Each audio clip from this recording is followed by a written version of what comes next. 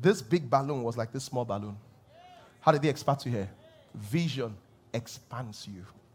So when God wants to expand you, it takes you. You want to burst, you will not burst. It's called stretching, sir.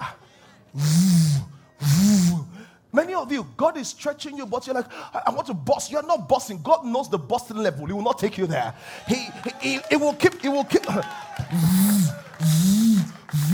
But many of you say, no, don't, God. I don't want to grow.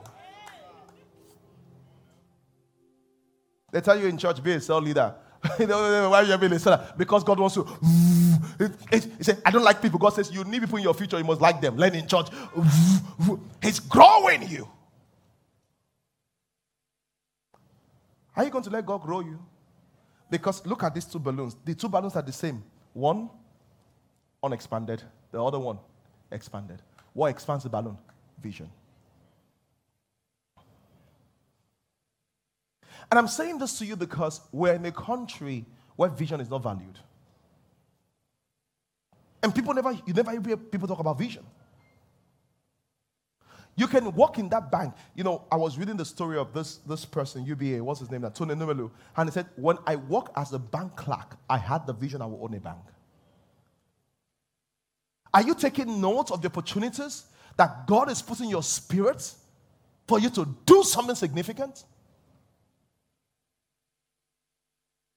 How many of you here have a vision written down? Because wishful thinking is not vision. I want is not vision. If it's vision, I'm going to teach you. It has to be written down. Yeah.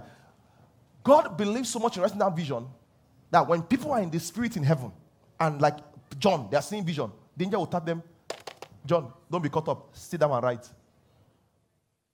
God will remind them to write. Glory to God. I said glory to God. Without vision, life becomes boring. Without vision, progress is hard to measure. So, for example, someone says it's a good year. How do you know it's a good year? The reason why it's a good year is because I was walking towards some things and I've measured certain progress. As a marriage, what's the vision for the marriage? That's why you get tired of each other, because there's nothing you want to achieve as a couple. What's the vision for the business? What's the vision financially? You should be able to have a vision and say, this for 2022, I want to be able to have an investment of this amount.